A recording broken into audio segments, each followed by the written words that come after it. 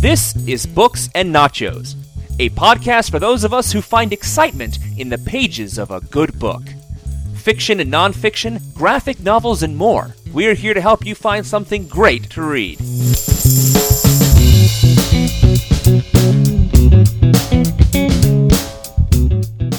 If you're wanted for murder, the last thing you should do is smoke a joint, eat a taco, and alienate potential alibis. Then again, Ethan isn't a very good murder suspect. Greetings and welcome to Books and Nachos, the Venganza Media podcast about all things in print. This is Steve, and thanks for downloading our review of Murder and Other Distractions, a novel by Michael Estrin. Before we get to the book itself, I'd like to give you a little bit of background about the author for those unfamiliar with him and his work. Michael grew up in Los Angeles, and after some time away he returned there, where he now lives with his wife and dog. He could practice law if he chose to, but instead works as a freelance writer and has written for a broad range of publications such as American Way, Nerve, Ask Men, Bitter Lawyer and Penthouse.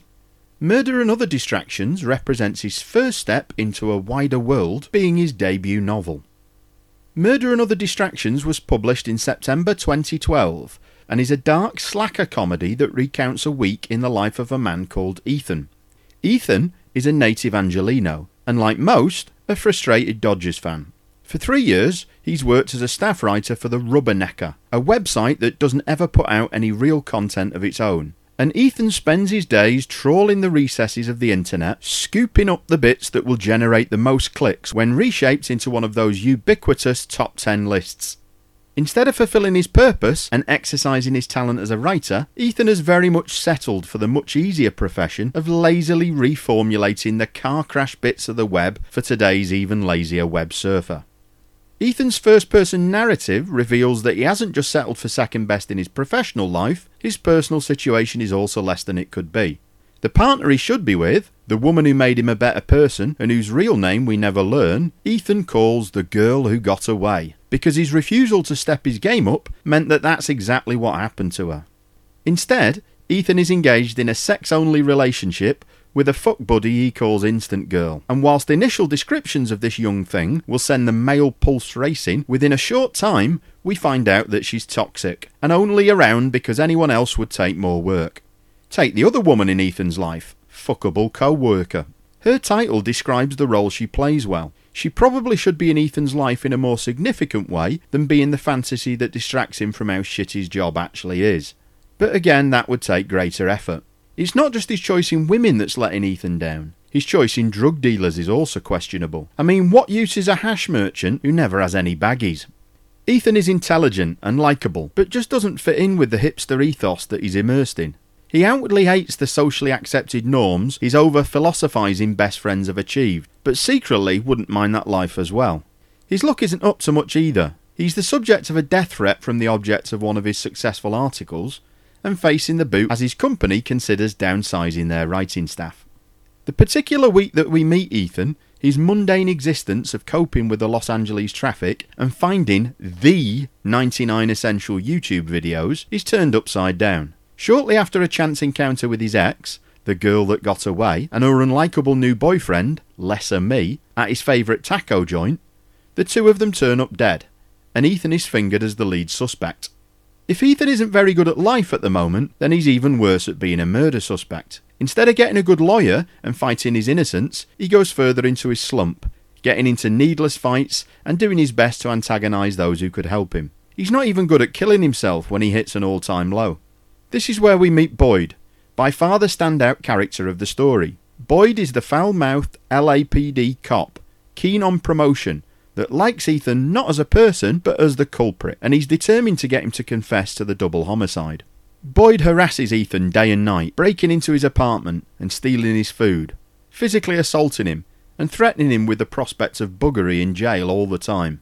With more in common than just their shared LA heritage and love-hate relationship with the Dodgers, the story turns into a clear two-hander, bringing Ethan and Boyd closer together as we progress through the 7 days, and get ever nearer to resolving the murder of the girl who got away and Lesser Me.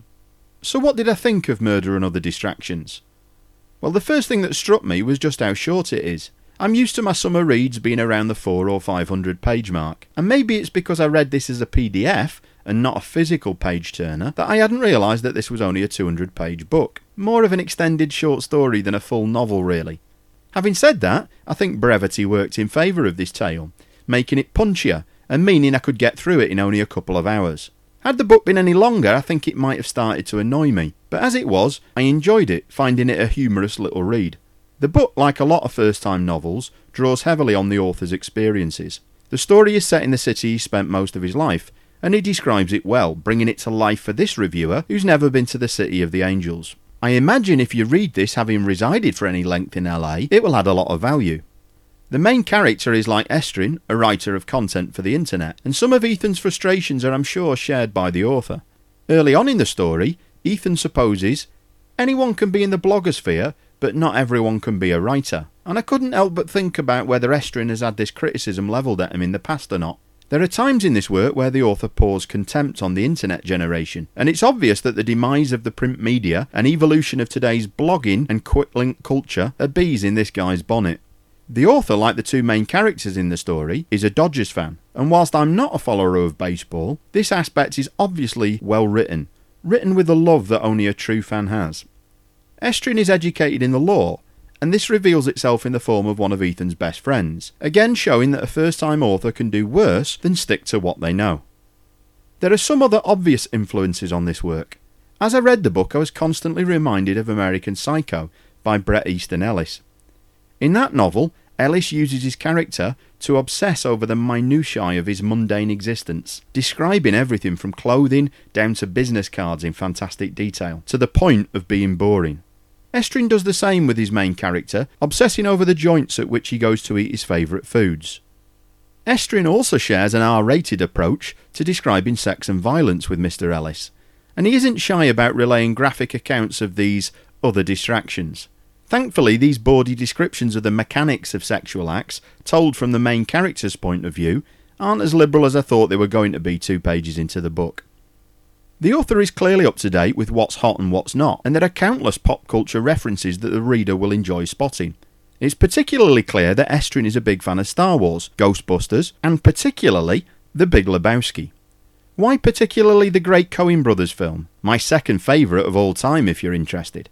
Well, the story of Ethan's 7-day spiral into being prime suspect for a double homicide is not unlike that of fellow slacker The Dude. There's no Chinaman peeing on Ethan's rug, but like the unwelcome adventure thrust upon Jeff Lebowski, Estrin's main character is caught up in something way bigger than him that he'd rather not engage in, and as a result meets colourful characters along the way.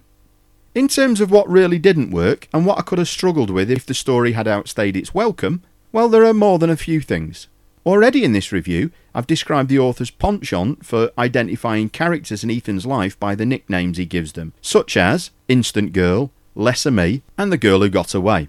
Whilst this works in the early instances, establishing the distance that Ethan has from the world in which he finds himself, by the time we get to the throwaway characters such as Joke and The Woman Who Hates Me, the whole thing is wearing a bit thin and begins to irk somewhat. I wasn't a fan of how the book was laid out. There were multiple needless uses of bullet-pointed and numbered lists at times within the text. There were confusing font size changes and regular italicisation, trying to highlight things that didn't need highlighting for the reader of above-average intelligence. One of my pet peeves also featured. Text messages, written such, emoticons and all, they irritate me more in a novel way more than they do in real life. In the work, the author tries to temper the comedy of the situations that Ethan finds himself in, with some larger philosophical questions for the modern-day reader. And while some of these attempts are ham-handed, I did find the idea of meaning versus matter interesting. It was nice reading this during a 2-week vacation to be challenged to ponder whether, like Ethan, I ignore the things that have most meaning to me in order to concentrate on those things that matter most to me on a day-to-day basis.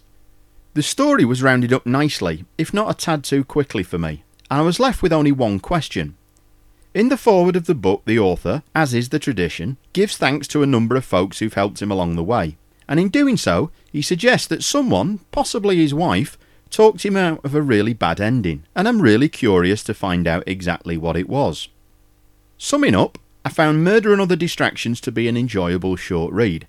It's sort of a farcical neo-noir for the 2000 teens, and it suggests the possibility of good things to come from this author.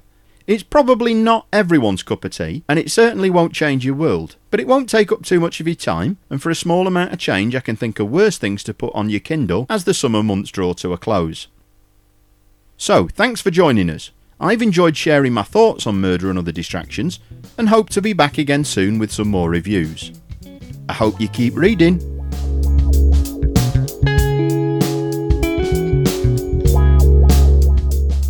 Thank you for listening to Books and Nachos. If you enjoyed this podcast, please leave us a review on iTunes, and you can catch back episodes at our website, booksandnachos.com. The music for Books and Nachos is The Right Prescription by Chai Weapon, which can be downloaded at podsafeaudio.com. Books and Nachos is a Venganza Media production. Copyright 2013, all rights reserved.